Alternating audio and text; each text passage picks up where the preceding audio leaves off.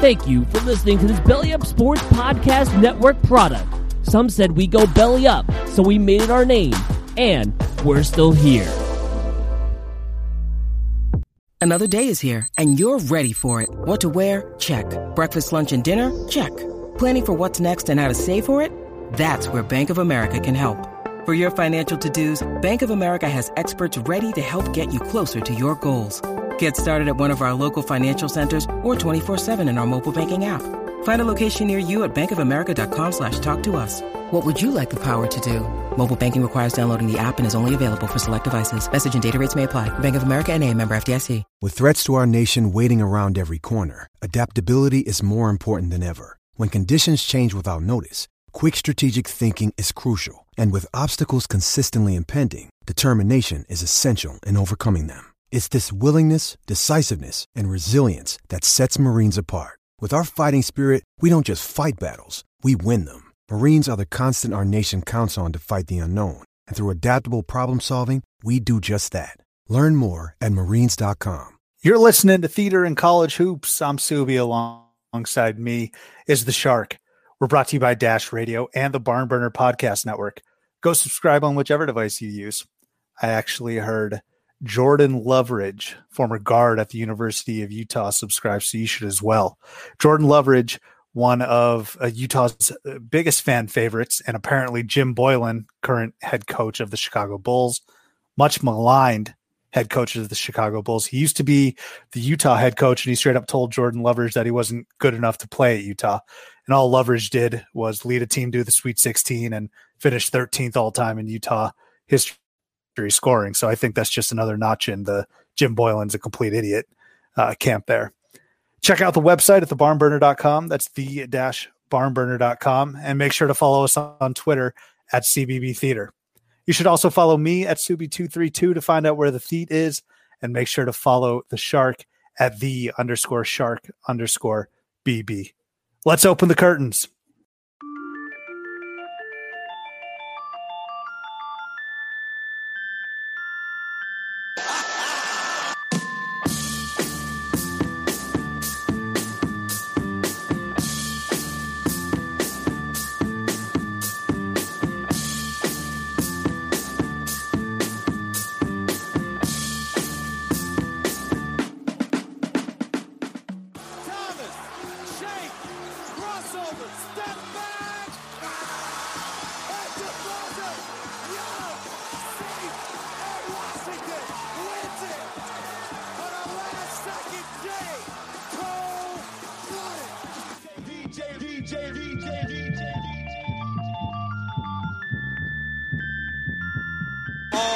Eight to shoot. Hall, the runner!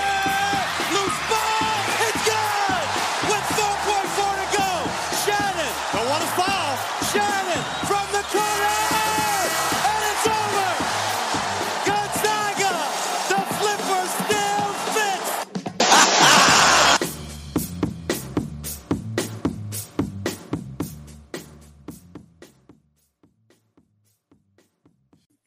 The Shark is a married man. Welcome back after your honeymoon. Was it a honeymoon? Tell us about the wedding. Did you find yourself a lady shark? Are there female sharks that need to be named something? Tons of questions here from me, but I'll pause and give you the floor. Yeah, it happened a while ago. COVID has changed a lot of stuff. I wouldn't call it necessarily a honeymoon either. It's just kind of it's a good word for it. Kind of just a little detour, to shut the engine down for a little bit, take a few weeks off, go up and into the woods, kind of kick back, hit some New England beach, all that sort of stuff. So I missed the show. I listened to the show that you guys did without me. I saw that you kept chugging along, but yeah, big life moment happened there. You mentioned when you were mentioned in your intro about Loveridge right there. You said another notch on the old belt. Got me thinking of Christopher Walken. Secretary Cleary, Wedding Crashers. We should probably talk about that debate that was brought up, whether or not you go Wedding Crashers or old school. I don't know if that's on your little note sheet over there or not. Let's talk shop about that. A couple of weeks ago, I saw it first posed on Twitter. which was better, Old School or Wedding Crashers? Now, if you know me, I'm not going to speak for you, but I think I do speak for you when I say this. Wedding Crashers beats it out. That's not a knock on Old School. Wedding Crashers is just the most flawless comedy of our generation, and so it beats out Old School. And I don't think it's one of those deals where it edges it out. I think it beats it out maybe by 7 or 8 points. It's a close game throughout the entire the first and second half, and then you hit a couple free throws to seal it with about 12 seconds left. That's how I view Wedding Crashers. And then Barstool Carl posted a poll, and he actually broke down both films, which I thought it was very impressive. And the general verdict, or the consensus from him and a few others, was that Old School was better. I got to disagree with that. I disagree with it as well. I'm a WC guy. I consider it to be the greatest movie ever made, just because it's just absolutely hysterical, as you mentioned, but it's also just kind of a heartwarming tale as well. It's got the friendship aspect of it. Two guys that have just been friends for life, not necessarily finding love, but letting it come to them. And then it's just a phenomenal movie from start to finish. Old School,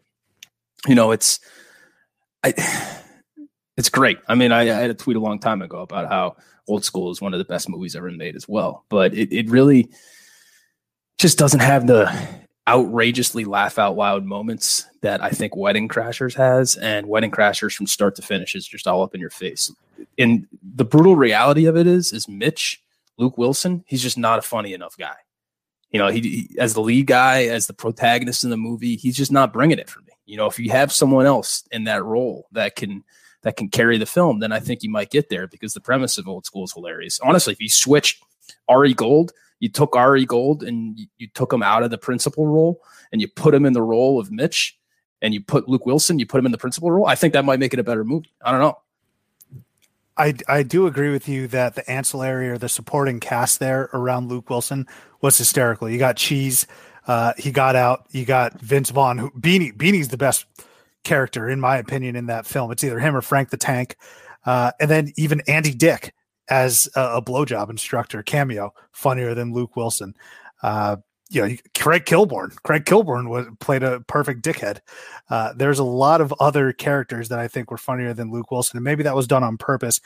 Another point that I want to make, and a lot of people have used this point to detract from Wedding Crashers, is they said that there was too much of a lull, or that it was a little too romantic in the rom-com part of it, however you want to describe it. They said, the love between Owen Wilson and Rachel McAdams might have been a little bit too much. Get a mature palate, people. I mean, it can't just be an entire film of like dirty humor jokes, right? I mean, I need a little bit of a break. And Wedding Crashers has the perfect amount of, it has the perfect balance. It really does. I mean, Cooper is also the perfect asshole. And then, but you're right. I do think the leads in Owen Wilson and Vince Vaughn, both of them are better than Luke Wilson.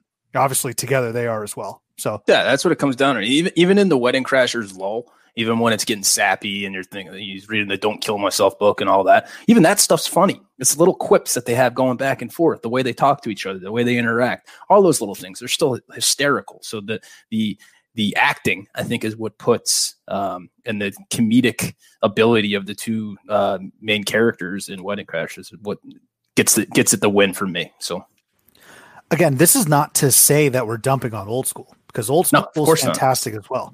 I think people need to know where exactly we hold Wedding Crashers in the all-time annals of history, and it's number one. And also, how have we gone this long without mentioning the greatest montage of all time? Oh yeah, I mean, when you're a young teenage horny kid, that's how you want to start a movie right there.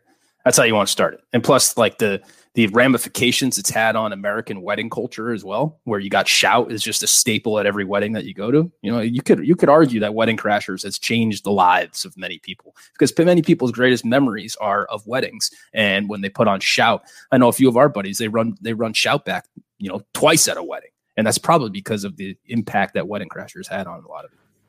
The brilliance of that montage as well is they didn't fixate just on like Irish Catholic culture or just white culture, right? You got the Asians, Indians, Irish. It's just all of it together. So it's a film for quite literally everyone. Inclusiveness. That's what 2020 is teaching us, is inclusiveness. Way back in 2008, Jeremy Gray, Chuck Vindaloo, Sanjay Collins, they showed us the way. So yeah, Wedding Crashers we are a Wedding Crashers program. Indeed, we are. Let's dive in here at 25. Shark, we're at top 25 now. This summer's chugging along, baby. We are at 25 now, and coming in at 25 out of the Big 12, it's the Texas Longhorns. 0 national titles, 3 Final Fours, 25 conference titles, 7 Elite Eights, 10 Sweet 16s, and 34 NCAA tournament appearances. So a few of my thoughts here on the Longhorns. This is very fitting for Texas. They're typically in the top 25, but this is like their jurisdiction right here, 20 to 25. You think about the Longhorns pretty much year in and year out. Whenever they're ranked, it's not a top 10 team. It's not a top 5 team with the exception of a few of those years. They're usually around 20 to 25. And they've had some incredible talent come through Austin over the years, including the likes of course, Kevin Durant. That's who you got to lead off with. But, I mean, I was doing some research, and I thought I was just going to have a few others. They also had Mo Bamba, who was a lottery pick, LaMarcus Aldridge, Chris Mim, lottery pick, TJ Ford, DJ Augustine, Tristan Thompson, Miles Turner, and most recently Jackson Hayes. But they could never really put it together when it counts. And you could kind of knock Rick Barnes on that. You can certainly knock Shaka Smart on that for the amount of money that he's bringing in. I think that experiment, we can say, has just been very lukewarm. But I think a lot of people lost faith in Rick Barnes and Texas as a tournament team when he couldn't make a deep run with Durant, with Damian James, with DJ Augustine. But they do have a very solid overall resume that kind of lands them here. And that includes Big 12 regular season and conference titles, but never really that deep run in the tournament. I'd say for me, the wheels kind of fell off for Rick Barnes in Texas that one year where they were ranked number 1 in the country. It was Dexter Pittman. I think Avery Bradley was on that team, maybe Jordan Hamilton, I forget. But they go into Stores as the number 1 ranked team in the country, and they just get walloped by UConn. And I think by the next week and a half, maybe it was 2 weeks, they were unranked. One of the most precipitous falls I can remember. And then Texas really just hasn't recovered, not only in that year, but since then. What are your thoughts on Texas there coming in at 25? I'm kind of surprised that they aren't a better program than they are. I was just in Austin this past weekend, actually. Great city. Let me just say that. I was there for work. I had to roll through. But, I mean, that campus is, 1, beautiful. 2, it's in an awesome city. 3, it's like within the downtown part of the city. 4, it's probably one of the best athletic states in the country with no real competition in terms of sports. And, 5, it's a good academic institution too. So I don't understand how these guys haven't been an absolute plow horse like Kansas has been in the Big 12 for as long as they have. The fact that they've never won a title, the fact that they have like 3 cups of coffee in the Final Four, 2 of which were in the 40s. So, I mean, can you really count that? But I mean, they had the one in 2003, but really they're only within this top 5 because of the amount of tournament appearances that they have. And, they got the Sweet 16s and the Elite Eights, and they've won some conference tournaments. But outside of that, it's a pretty lackluster resume, and it shouldn't be. Even when you kind of peel back the history and the lineage of their program, they don't really have a lot of Durant might be the only one that's going to be a Hall of Fame player from that program. You can't think of any great college players that come out of there in the 80s, 70s, or anyone like that. When you go back to, it all comes out of the 2000s right here. It's guys that are there for a year or 2 and then move on. So the legacy should be better, but they do have the numbers that put them better than all the 25 other teams that we've listed at this point. Their best team, when you really look at it, was that 2003 team. TJ Ford, everybody loved TJ Ford. He was such a quick little bastard running up down the court, lottery pick eventually, and then he had the injury that kind of set him back. But he was really exciting to watch. But they had other guys on that team. Remember Royale Ivy, kind of like a Rajon Rondo type player, long, a defensive type guy. I think Ivy hit a game-winning shot in the tournament too. Yeah, didn't he? no, yeah. I mean, Brandon Mouton, the big white dude, Buckner, Brad Buckner, yeah, Buckner. They had all those guys. Like you remember that team, and they're really good. They went to the Final Four, but to think that should have catapulted them to the next level. The year when they had Durant with DJ Augustine, they should have went further in the tournament. I think they lost to Oklahoma State, if I remember, in like a 4 overtime game or something. We need a freaking producer or something just so we can have, I know we don't make any money off this show, but if there's a freak out there that listens to us, what is this, the 70th episode that we've done? If there's some absolute lunatic that listens to every single one of these episodes and you want to help us out by giving us little factoids to go off of in the middle of the show, I'd be grateful for that. I know it's probably on the This is good though. This is kind of nice. If the listener right now, the theater goer, is listening, and they're probably saying to themselves, "I know who they lost to. It might have been Oklahoma State, but maybe they're just waiting with bated breath for us to get it at some point." So you think there's something to be said for like the genuine kind of tone of the show, where it's kind of like sometimes we get shit wrong. When we launched this program, we said we're not the guys that are going to dive deep into the stats or the research. This is just straight off the top of the dome based off of real life experiences and what we can retain. To quote Owen Wilson, brother of Luke Wilson, who carried the film that we led with in the beginning of this, but also quoting Owen Wilson in a different movie. I'm quoting in You, Me, and Dupree.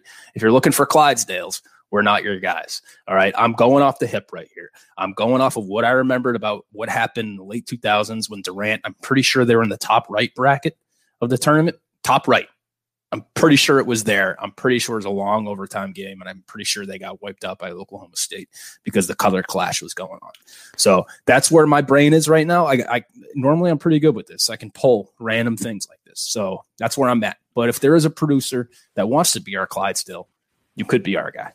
Well, so you know how teachers, and when you're young, you start learning how the brain works, and you see, like, are you a visual learner? Do you learn with pictures or graphs, things like that, versus a numerical learner? I don't know if they gotta equate that to like bracketology. How do you learn about bracketology? Because you're very good at top right, top left, all this stuff.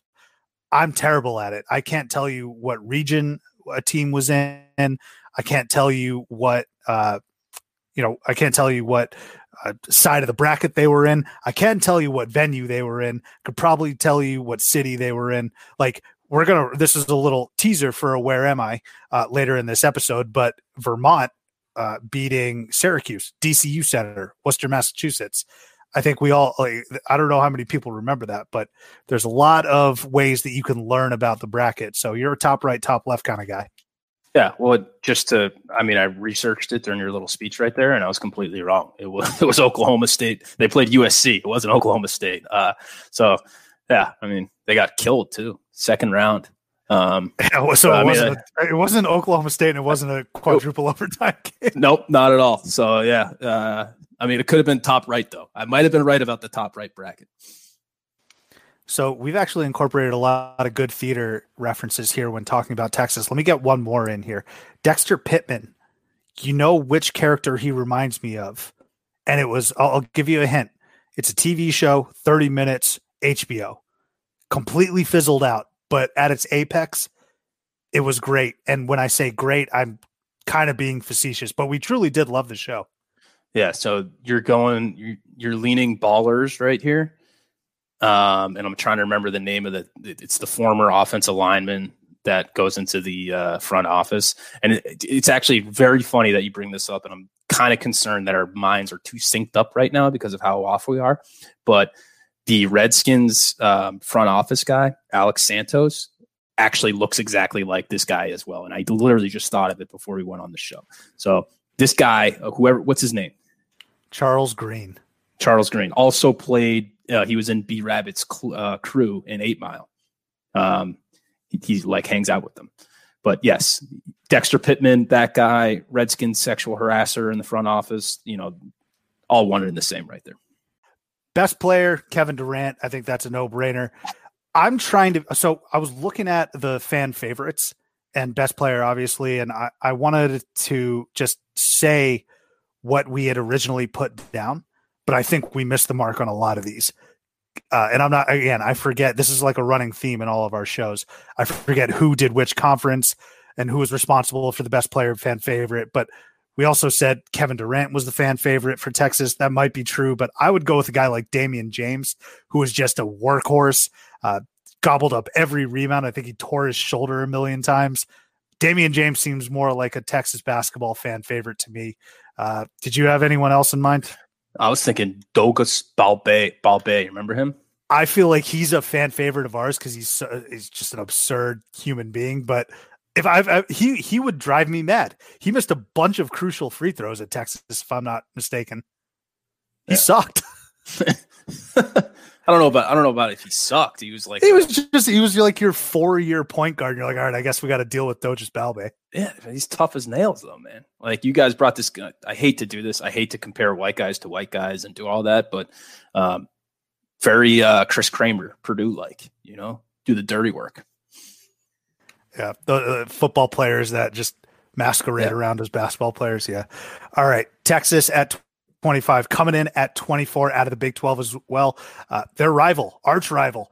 So in the Titch rankings, hug for you, Oklahoma, 0 national titles, 5 Final Fours, 14 conference titles, 9 Elite Eights, 10 Sweet 16s, and 32 NCAA tournaments for the Oklahoma Sooners, coming in at 24. So they do edge out Texas here, winning the Red River rivalry. Oklahoma is a team that I figured would be much lower on this list, to be honest with you, coming in. But they've had some strong teams and definitely a strong resume, especially when you consider that they've been to 5 Final Fours, a shocking number to me. I had no clue that a football school like Oklahoma has been to 5 Final Fours. And one of those Final Fours actually came very recently, I think 2016. Where they got smashed by Villanova. Look up that score right now. It was one of the worst semifinal matchups I've ever watched. It was boring as fuck. I think Nova literally beat them by 40. Game was over by the under 10 timeout in the first half. Actually, Nova did that to Kansas a couple years later, I believe, en route to their second national title. So if Nova's in the Final Four and they beat the piss out of a team, they're going to win the national title. But that Oklahoma team losing to Nova, they were in the Final Four. The 3 main coaches, Shark, that you could tie Oklahoma basketball success to was Kelvin Sampson, Jeff Capel, and Lon Kruger. Sampson had those gritty teams in the early to mid 2000s, led by who you're coming in as Hollis Price and Eduardo Nahara.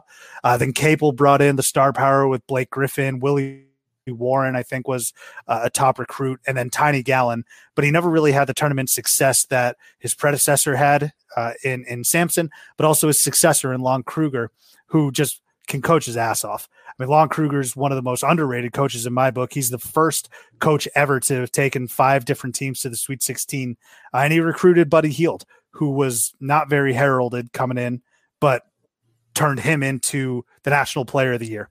So that's my thoughts on Oklahoma. Oklahoma, very similar numbers and raw data to that of Texas. Obviously, Red River. I can never say it. We went to it last year, Father, but I can never say the 3 R's right there. But they're right next to each other. The difference, I think, the reason that I personally ranked Oklahoma higher than Texas was just strictly because they have 2 Final Fours within this century. Obviously, there was the one that you referenced from 2016 when Buddy Hield was leading the charge with Lon Kruger. I remember watching that at Buffalo Billiards in D.C. RIP, no longer around, but they lost by like 40 points. That wasn't even close. It was a pretty embarrassing performance. The other one was in 2002, and that is when my guy, Hollis Price, was leading the charge. I went back and actually looked at this because this is early 2000s. Interestingly enough, Sue, they beat Oklahoma. They beat Arizona. So Oklahoma was the 2 seed. They beat Arizona in the Sweet 16. And then once they got to the Elite Eight, they played a 12 seed Missouri. So Missouri could have snuck into the Final Four right there as a 12 seed at that point, but Oklahoma won. Then they went on and they played Indiana in the following round, which they lost that game.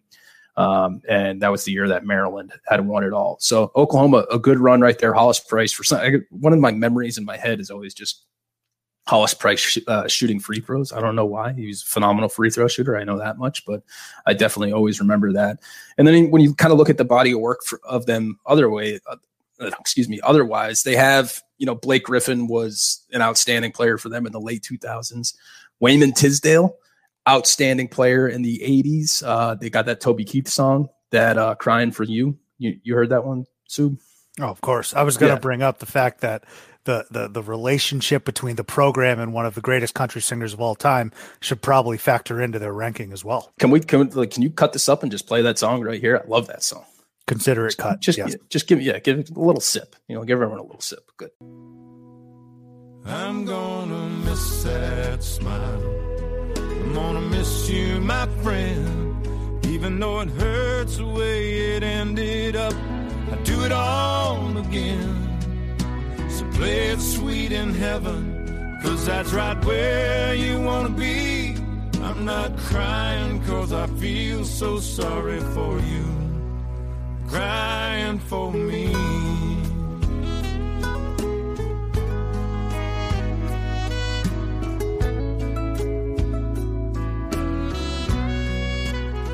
But anyways, I hope you enjoyed that, the Crying for You, the Wayman Tisdale song that Toby Keith did right there. That's really all I can say about the 24 ranked program right here. Oklahoma, outstanding program, 2 Final Fours when it matters, but at the same time, they have a great body of work. A few tournament appearances, fewer, that was a bad sentence, than Texas, but they make up for it in the other categories. In the pantheon of tough as nails point guards, Hollis Price, for some reason, always goes overlooked. I think he's from New Orleans originally. And I mean, this kid was so incredibly tough. He wore those like elbow pads. They weren't they were like these stretchy elbow sort of pads that football players used to always wear. I think Hakeem Olajuwon wore those in his twilight days with the Toronto Raptors. Kevin Willis used to wear those. I mean, I'm going down an incredibly weird rabbit hole here, but Hollis Price deserves more love. And now to a current player, Brady Manek. He doesn't shoot like Larry Bird. He doesn't play like Larry Bird, but he looks just like Larry Bird with that disgusting blonde short mustache. But Brady Manek deserves that shout out because he's probably their best player right now, I'd say. Yeah, I would agree. And you brought up Lon Kruger. I mean, I'm surprised we didn't pull this right here, but he is kind of the face of the above average but not elite coach. And without giving away spoilers for the amount of the teams that we're talking about in this episode, but Lon Kruger literally coached 3 of these teams that we're talking about here today, which is outrageous because we're just talking about teams that are within the 20 to 25 range. And that's the Lon Kruger range right there. He is the face of this type of coach, a team perennially. Why can't I talk today? I've been drinking these ahas, slowing my tongue down a little bit. Got to get the tongue fired up. So Lon Kruger, the picture perfect example of a head coach that is 20 to 25, and he's coached 3 of these motherfuckers in this episode today. We have the Heisman House. We also need to compile a list or create a house of coaches that are good. Like, obviously we respect them. They're great. But if you come at them or if you like critique them at all because they haven't won titles, then the media will tell, like a Tony Bennett prior to a couple years ago.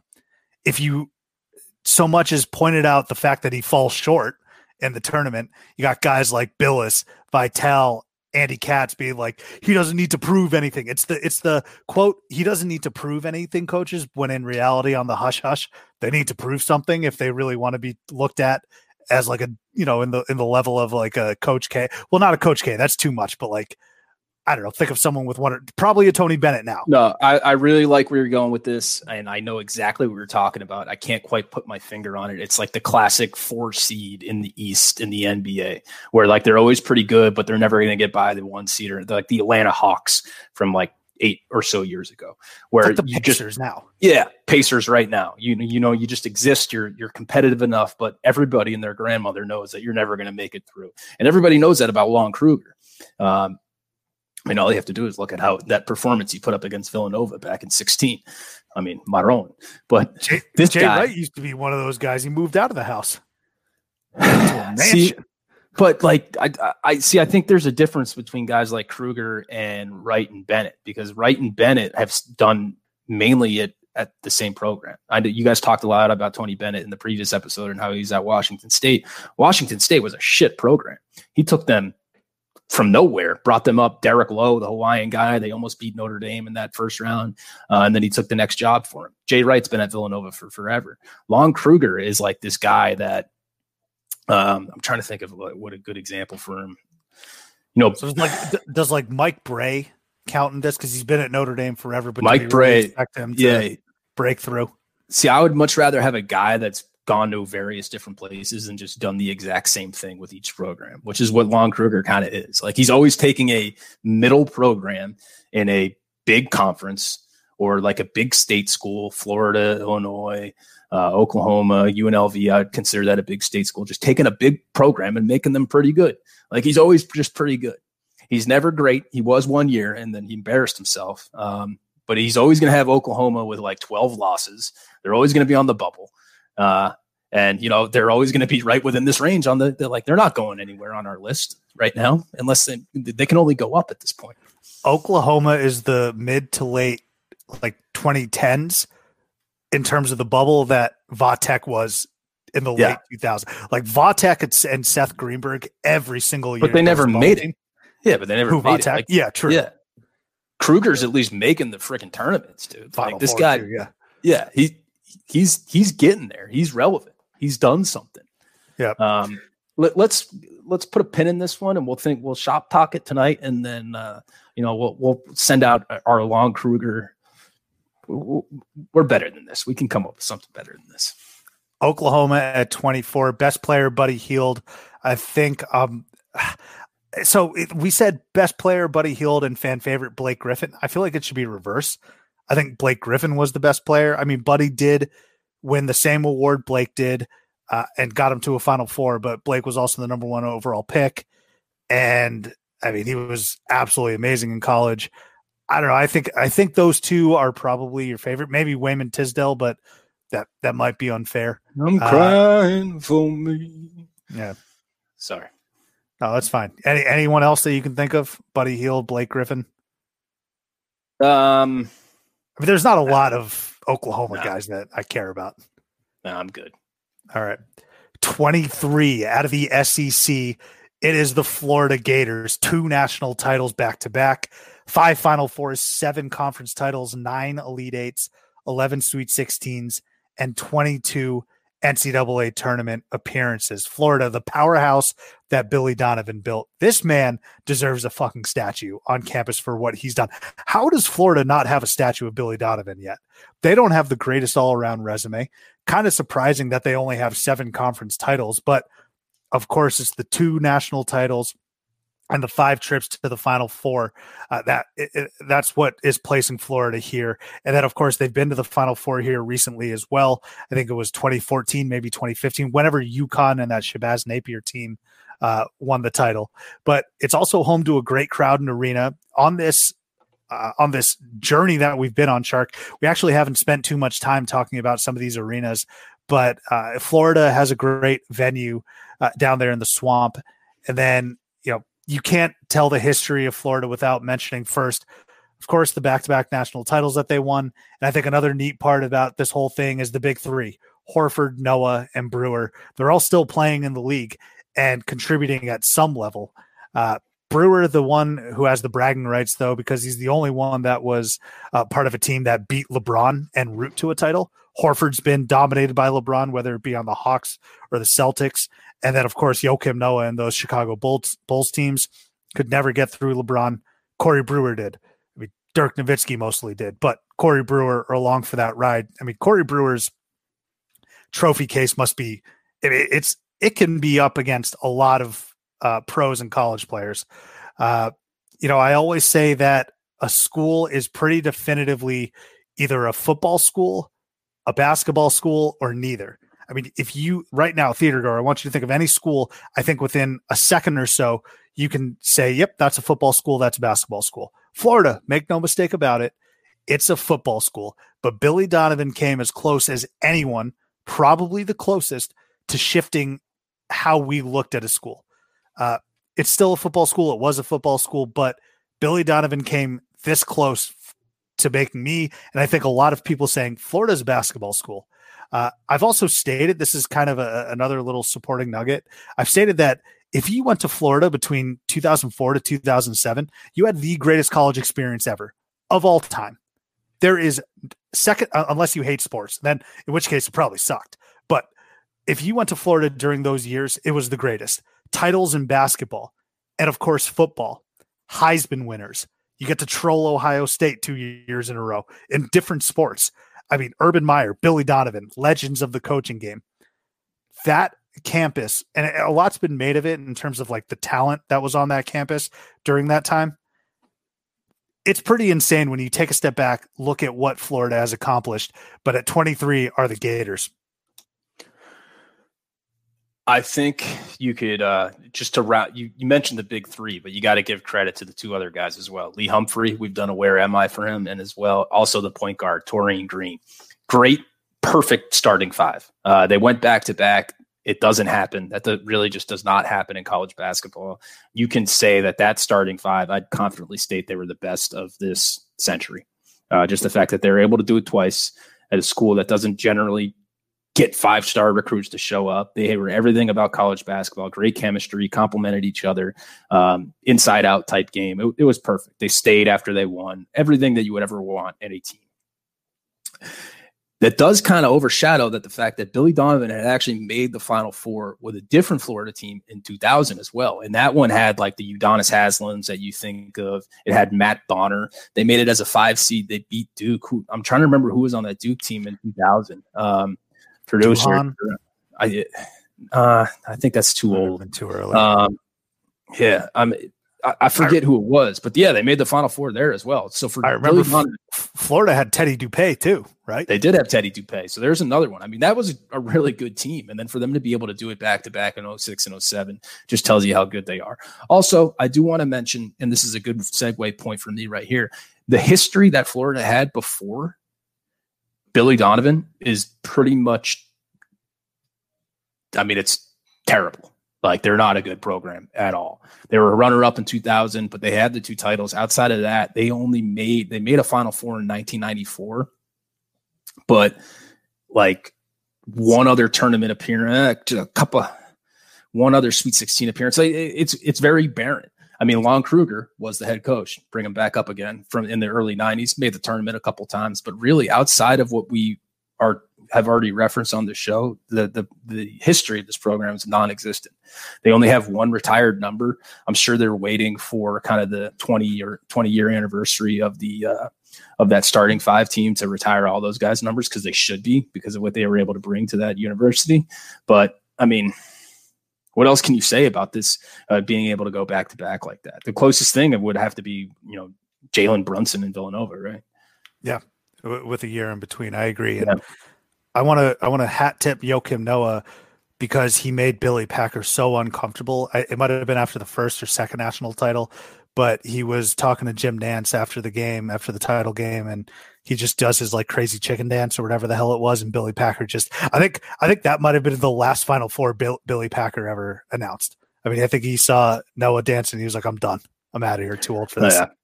So was it the first year that they beat Ohio State when they had Greg Oden, or is that the second title that they had? I think it went UCLA first. And then I think you're right. Greg Oden. I think you're right, because one of those on Twitter recently, they're showing how dominant Greg Oden was, like at the start of that game, all the shots that he was blocking, and with a broken hand and wherever he had, that was a problem. But just the fact that Noah and Horford were able to just handle a guy that was just a grown man at the college level at Oden at that point goes to show how good that team was. I mean, Noah is obviously one of the best defensive centers in the past decade, but what's also interesting, and I joke about trolling Ohio State, but in both of their title losses to Florida in football and in basketball, they either lost an integral player. Ted Ginn, I think, got injured in a opening kickoff return. He like fucked up his ankle. That was friendly fire, though. They all just piled on him after he scored.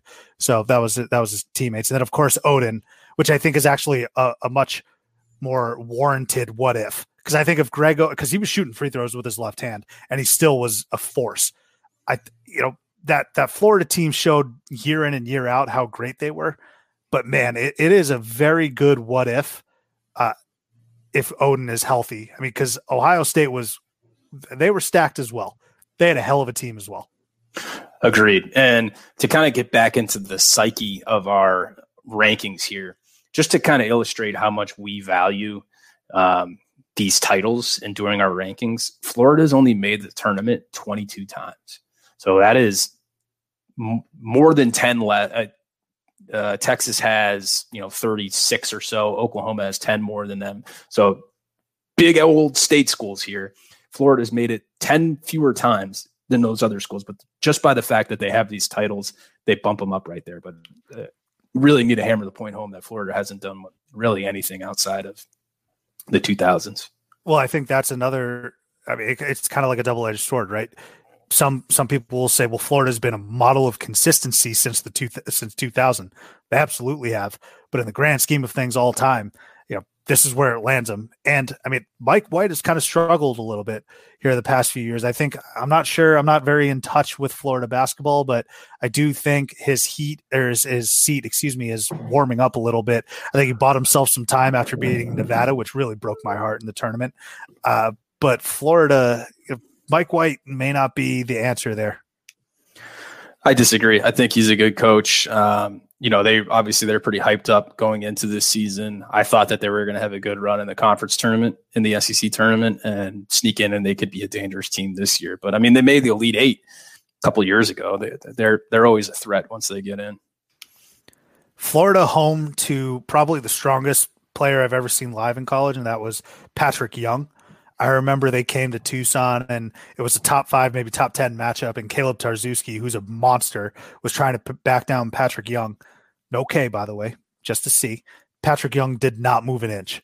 One of the most ferocious, huge guys I've ever seen. See, I have a different opinion. I think he's all show muscles because this was back when I was sitting courtside at Tennessee games. I would get in there for Patrick Young. I was right where I normally was.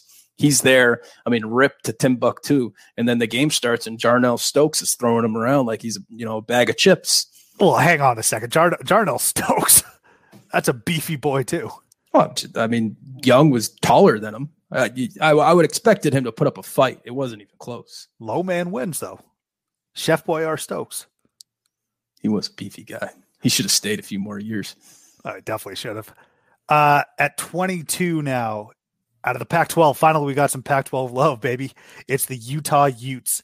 1 national title, 4 Final Fours, 29 conference titles, 6 Elite Eights, 16 Sweet 16s, and 29 NCAA tournaments. Real quick before we dive into Utah, Florida's best player, we said Joakim Noah. I'm not sure I agree with that. I think it's Al Horford. And then the fan favorite, not bad, Udonis Haslem. He's a Florida guy through and through. But that's where we have them. But okay, back to Utah. They come in at the 22 spot here. And so a lot of their conference titles came from, and their damage came from before they joined the Pac-12, but I'm going to have to take a win here. And that's probably the reason why they do have 29 conference titles. But they also have some big names to have come through Salt Lake City. I rattled off a lot of names like Texas, but that's what you kind of expect a Texas, like for all the reasons you had mentioned, how desirable Austin is to have those big names. But Utah has Andre Miller. They have Keith Van Horn, Michael Doliak, Andrew Bogut, who was the National Player of the Year and number 1 overall pick, and then Jakob Poeltl. Poeltl, I think, went number 9 overall. So this is a program, really, though, that Rick Majerus built. Basically, your big, huge, lovable teddy bear coach that everyone, I mean, Rick Majerus is a legend. And he brought this program to prominence and at one point was the best team in Utah, which is kind of an interesting little thought here because Utah as a state, it seems like they have the 3 major teams that just rotate in terms of who's great, right? So when Jimmer was at BYU, it was them in the late 2000s or late 2000s to 2010. And then Utah in the late 90s with Van Horn and Doliak. And now Utah State with your boy, what's his name? Was that Sam Merrill. Sam Merrill. I was going to go Ellinger, the Texas quarterback, but Utah State and the Aggies, they seem to have taken over. But I do think Larry Krystkowiak has done a wonderful job at Utah. He's getting a lot of heat from some people. I don't understand why. I don't necessarily know what people are expecting is the ceiling for Utah, but the Utes come in at 22. Yeah, this is where I wish we had Taylor, which, by the way, where is Taylor? You guys spent about 15 minutes talking about where I was on the last episode. I didn't mention it at all right now. And the only reason I'm bringing it up is because Utah, I think they're ranked too high on our show here. I don't get the appeal on my personal big board. I had them closer to 30. I had Maryland above them. I had those other schools. Utah, all I can really recall is that late 90s team, right? The one with Van Horn. And then Bogut was good for a little bit as well. But outside of that, what have they really done? They have all these tight conference regular season championships, but, Taylor would be the one to tell us what weak league that was that they were winning those in. And they had Rick Majerus. When I look at this team, I always go back to, I remember a tournament game, must have been a couple years ago when they made it with Krystkowiak. They had Podol, and they had who's the good point guard. They had it was a point DeLon Wright. Yeah. So Kuzma was on that team. I'm pretty sure Kuzma and Pirtle played together. Maybe, yeah. DeLon Wright. He was like their main guy. And they were playing Georgetown. And I had Utah over Georgetown in that game because everybody knows you pick against Georgetown in the tournament when they had JT3. So the game's going on, and like Devontae Smith-Rivera on Georgetown was lighting it up. And Utah, who was supposed to be really good that year, was just not very good at all. And I'm thinking, like, what is the deal with this team? But I don't see the appeal in them. So I think they're ranked way too high here. The fact that they're above Florida is absolutely gut-wrenching to me. So maybe we can find a way to get Taylor's take on this, because I'm sure that Pacific Northwest guy was pretty influential in getting this ranking pushed up there, but bad ranking. Well, they only have one less national title than Florida, only one less Final Four. They won the title in 1944. All right. But we're still going all time. And of course the conference titles. I told you, look, man, Florida, I'm shocked at the amount that Florida only has 7 SEC titles. I thought they would have much more. No, they're a crap program. They haven't done anything. I mean, we covered them already, but like, geez. I mean, Taylor's definitely going to have something. Like, this guy's going to have, actually, they've won the most. They've scored the most points per efficiency rating on a neutral court, which was a big deal, from 42 to 67. Like, all right, dude. But like, well, I'm looking at the numbers and I'm looking at what I watch, and you're going to tell me that Utah was a better program than frickin' Maryland, than UVA, than Florida, all these other ones that we've mentioned? I think all time. Yeah, I'm perfectly comfortable mentioning that. But I will say, though, that Utah is one of those teams that could very well decline here in this ranking. They probably won't be climbing at all, but they could definitely decline. Because I don't know. I think Krystkowiak is doing a good job there, but his apex was definitely Pirtle, Kuzma, and DeLon Wright, which was like a Sweet 16 run, right? Like, is that all they did? Yeah, I mean, it wasn't a very deep run, but they do provide. There's always that one team in each conference that is just a thorn in everyone's side. Like, you're on a roll, and then you get tripped up by Utah. A random Thursday night game that Utah will come to town, and Parker Van Dyke, that little fuck, Van Dyke will hit lights out threes on you. Okay, but I think that's a fair point. I mean, I can't relate to getting tripped up by Utah, but I imagine you're referring to Arizona getting tripped up by Utah. It's all the Pac-12. Would you put them as the 22nd best college basketball program in the history of college basketball? Because that's what you're saying. You're getting tripped up by a team. Well, I think talking about them like they're Washington State or Colorado. I think pimps from Oakland. That's a lot of wedding crashers today. I think the amount of Final Fours that they have, 4 of them, carries the weight. And of course the players too. I mentioned the players. I think that's a pretty solid roster. And then of course, Rick Majerus. Rick Majerus is a legendary basketball coach who's beloved in all circles. So I'm happy with Utah there at 22. Best player, we said Keith Van Horn. Again, I don't agree with that. I think it's Andrew Bogut. National Player of the Year, number 1 overall pick.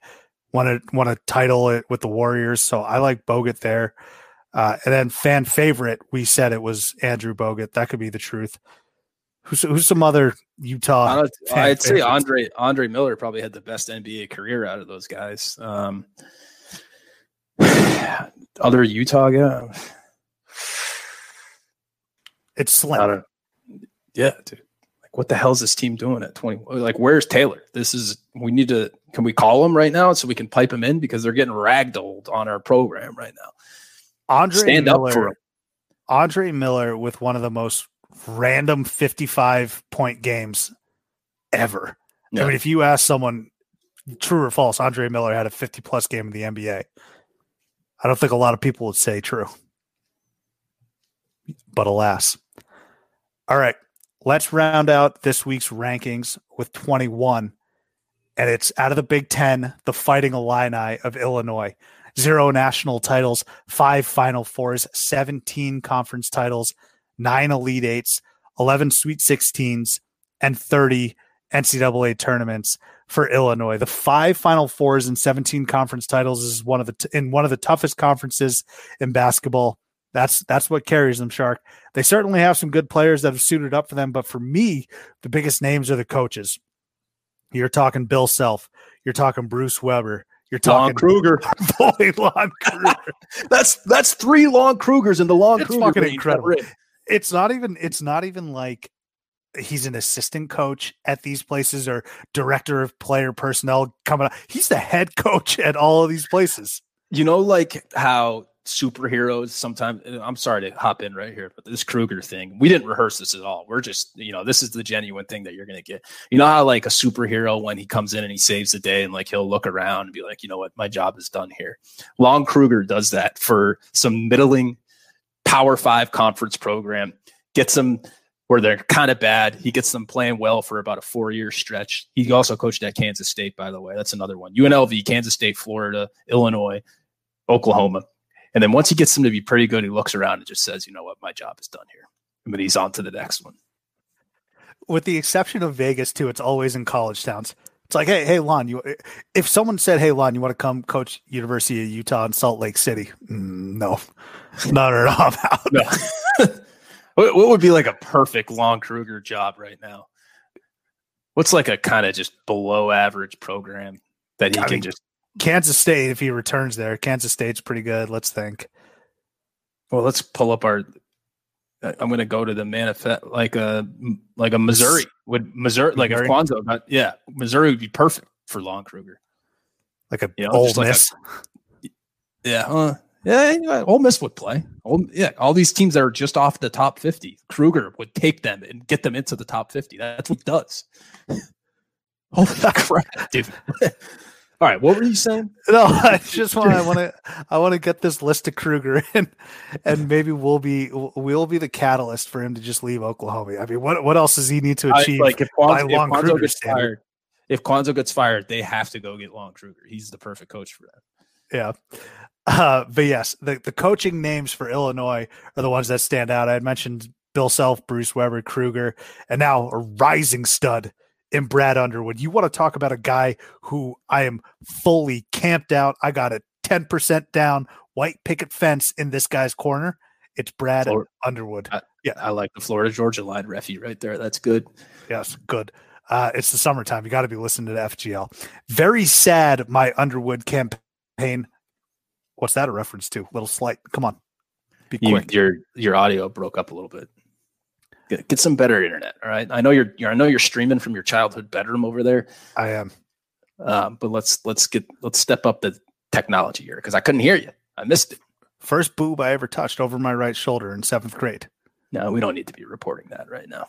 Very sad, though, that my Brad Underwood campaign. What am I referencing? Oh, House of Cards. Thank you. Didn't yield him Coach of the Year last year. I mean, I was trying my darndest on Twitter, but he didn't really deserve it. He came very close, though, because he turned that program around with Ayo Dosunmu and obviously Kofi Coburn, who I think are still technically undecided on whether or not they're going to the draft or coming back. If both of those guys come back, I'm looking at a top 10 team in Illinois, and Champaign is going to be popping it I'll tell you what. So Brad Underwood, I love it, but you can't talk about Illinois without remembering their most legendary, iconic team, 2004, 2005, that had Dee Brown, Darren Williams, and Luther Head as one of the most iconic and best trios in college basketball history. And we had mentioned with Florida about their arena. Illinois' home venue, fantastic. Another arena that brings the noise as well. The Orange Crush really do make it brutal for the opponent. Illinois, I will say, though, that in 2004, they were one of those teams that just didn't stand a chance in their title game. I mean, it was a great run for them. Obviously, defeating Arizona in the Elite Eight, that was probably the highlight of their tournament run. But then they ran into, I think it was Rashad McCants, Ray Felton, and Sean May, Carolina team. No chance. Yep. So no shame in them losing. But the Illini in at 21. I have a hard time figuring out. You know what I'll do? I've been waiting to unveil this nickname for the right person, but I'm going to use it here. I'm going to kind of test this in beta right now.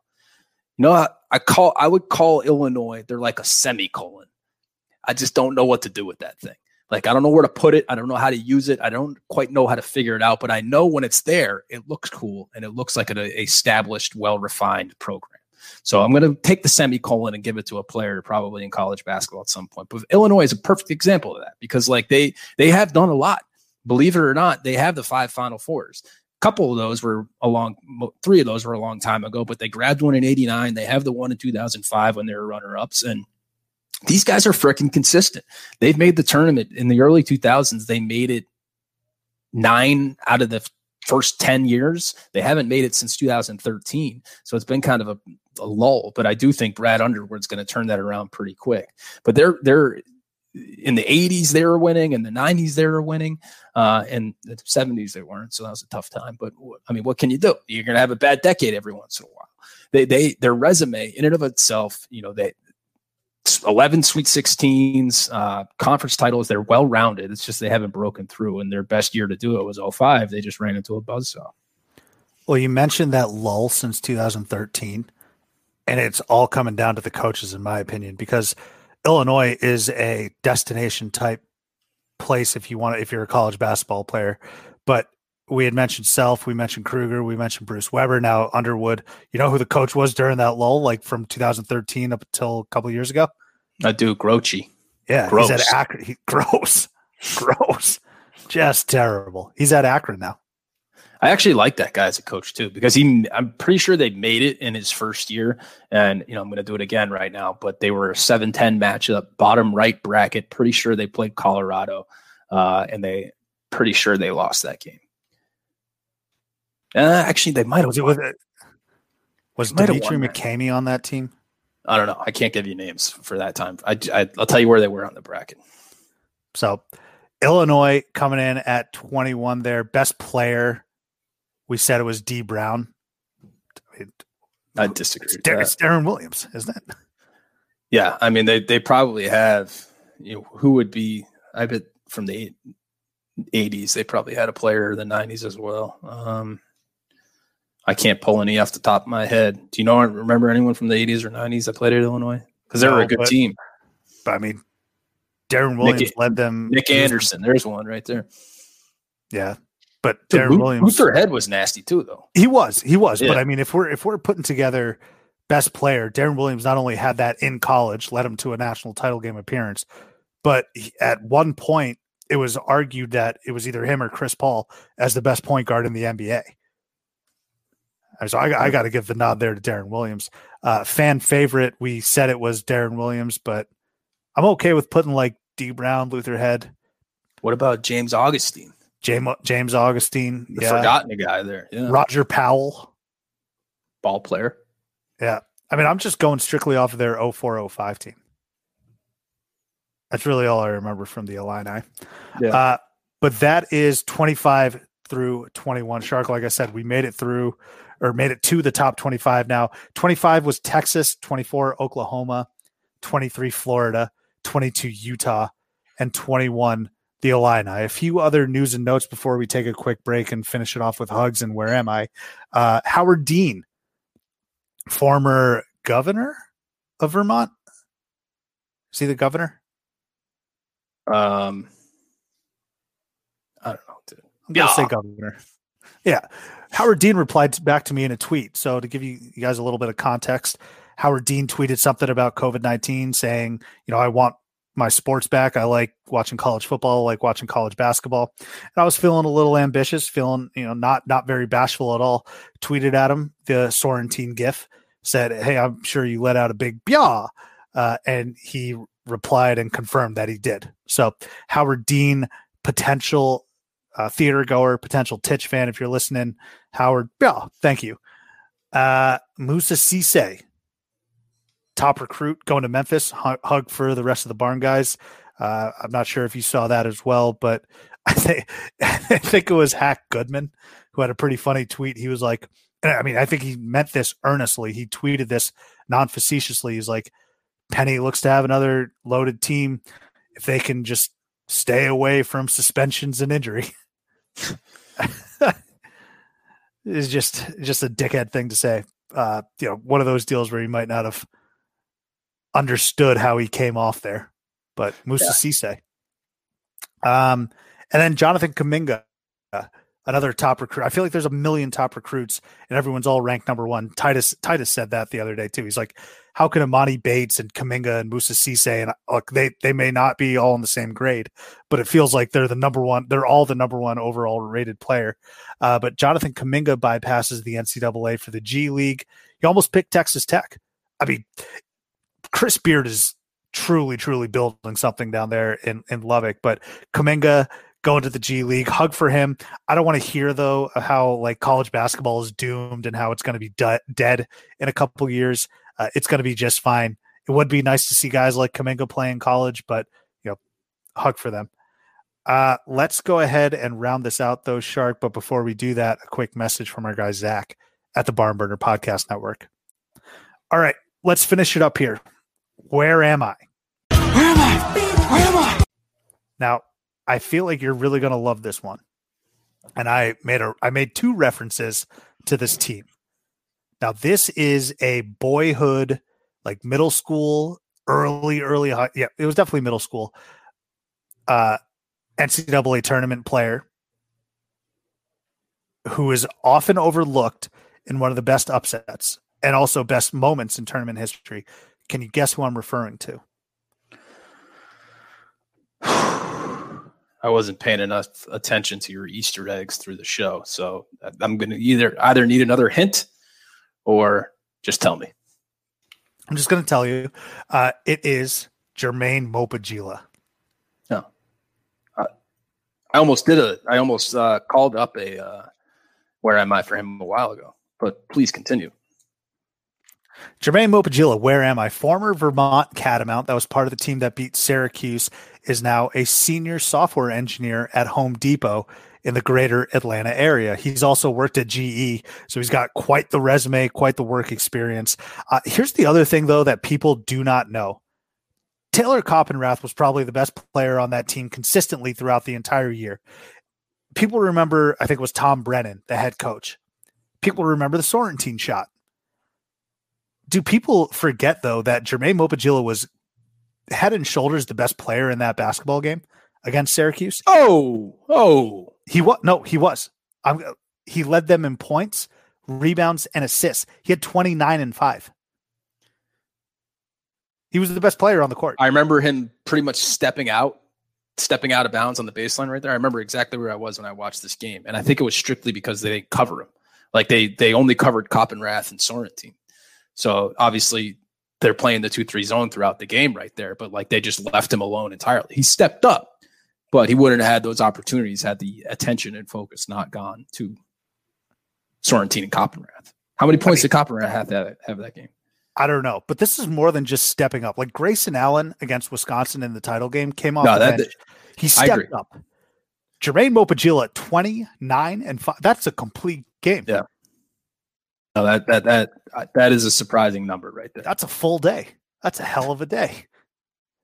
That's a Mopagila right there. So Jermaine Mopagila, senior software engineer at the Home Depot. Shark, let's finish it off with hugs. You got anything?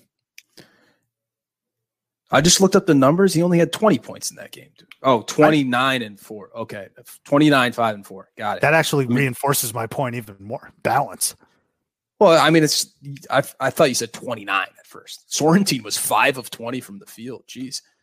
I'm telling you, he had he drilled it when it mattered. Guess how many bench points they had in that one? Nothing. None.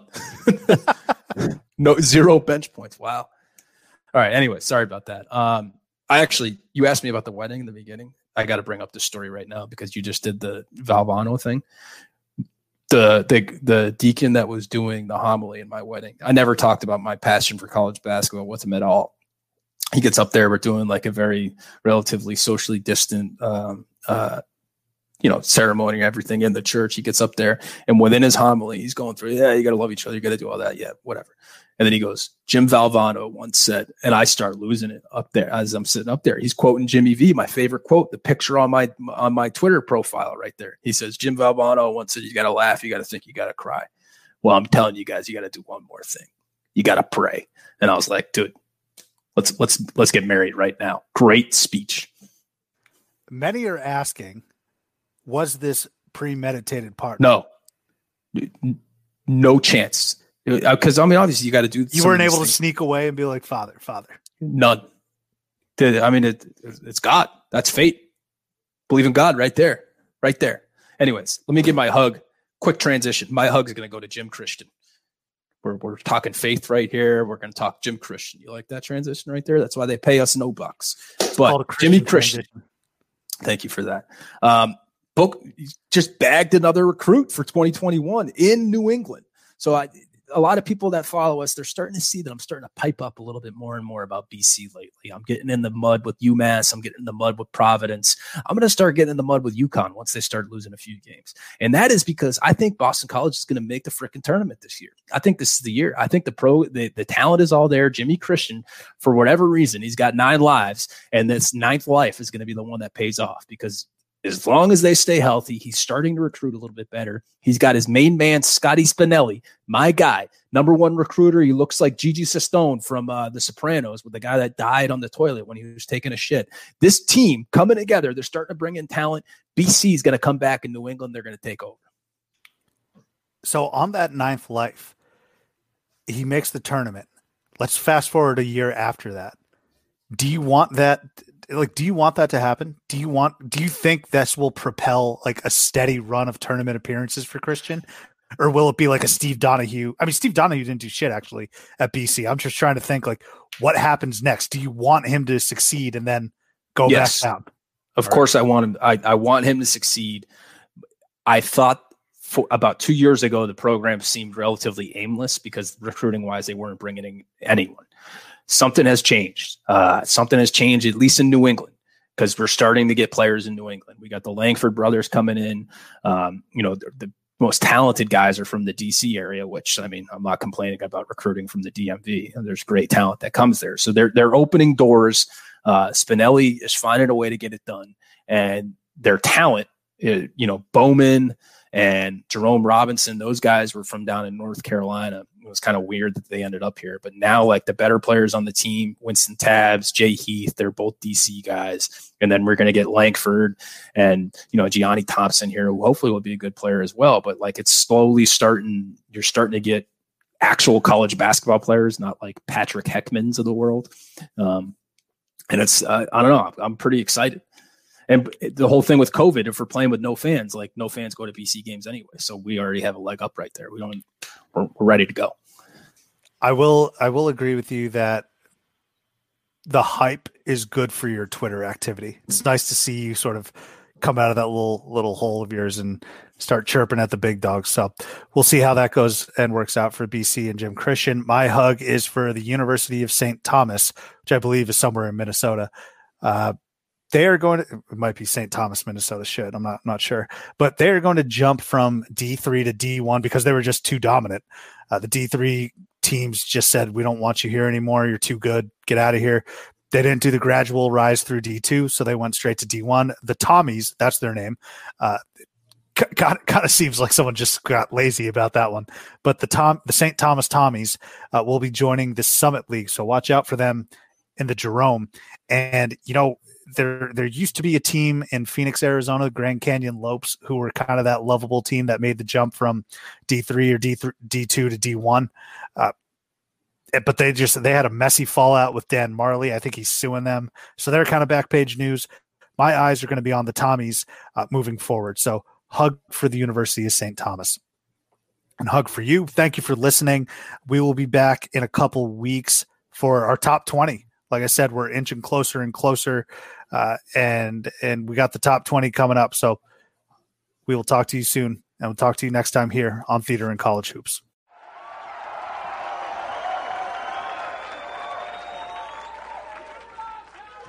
Well, you guys, you have already got the picture here.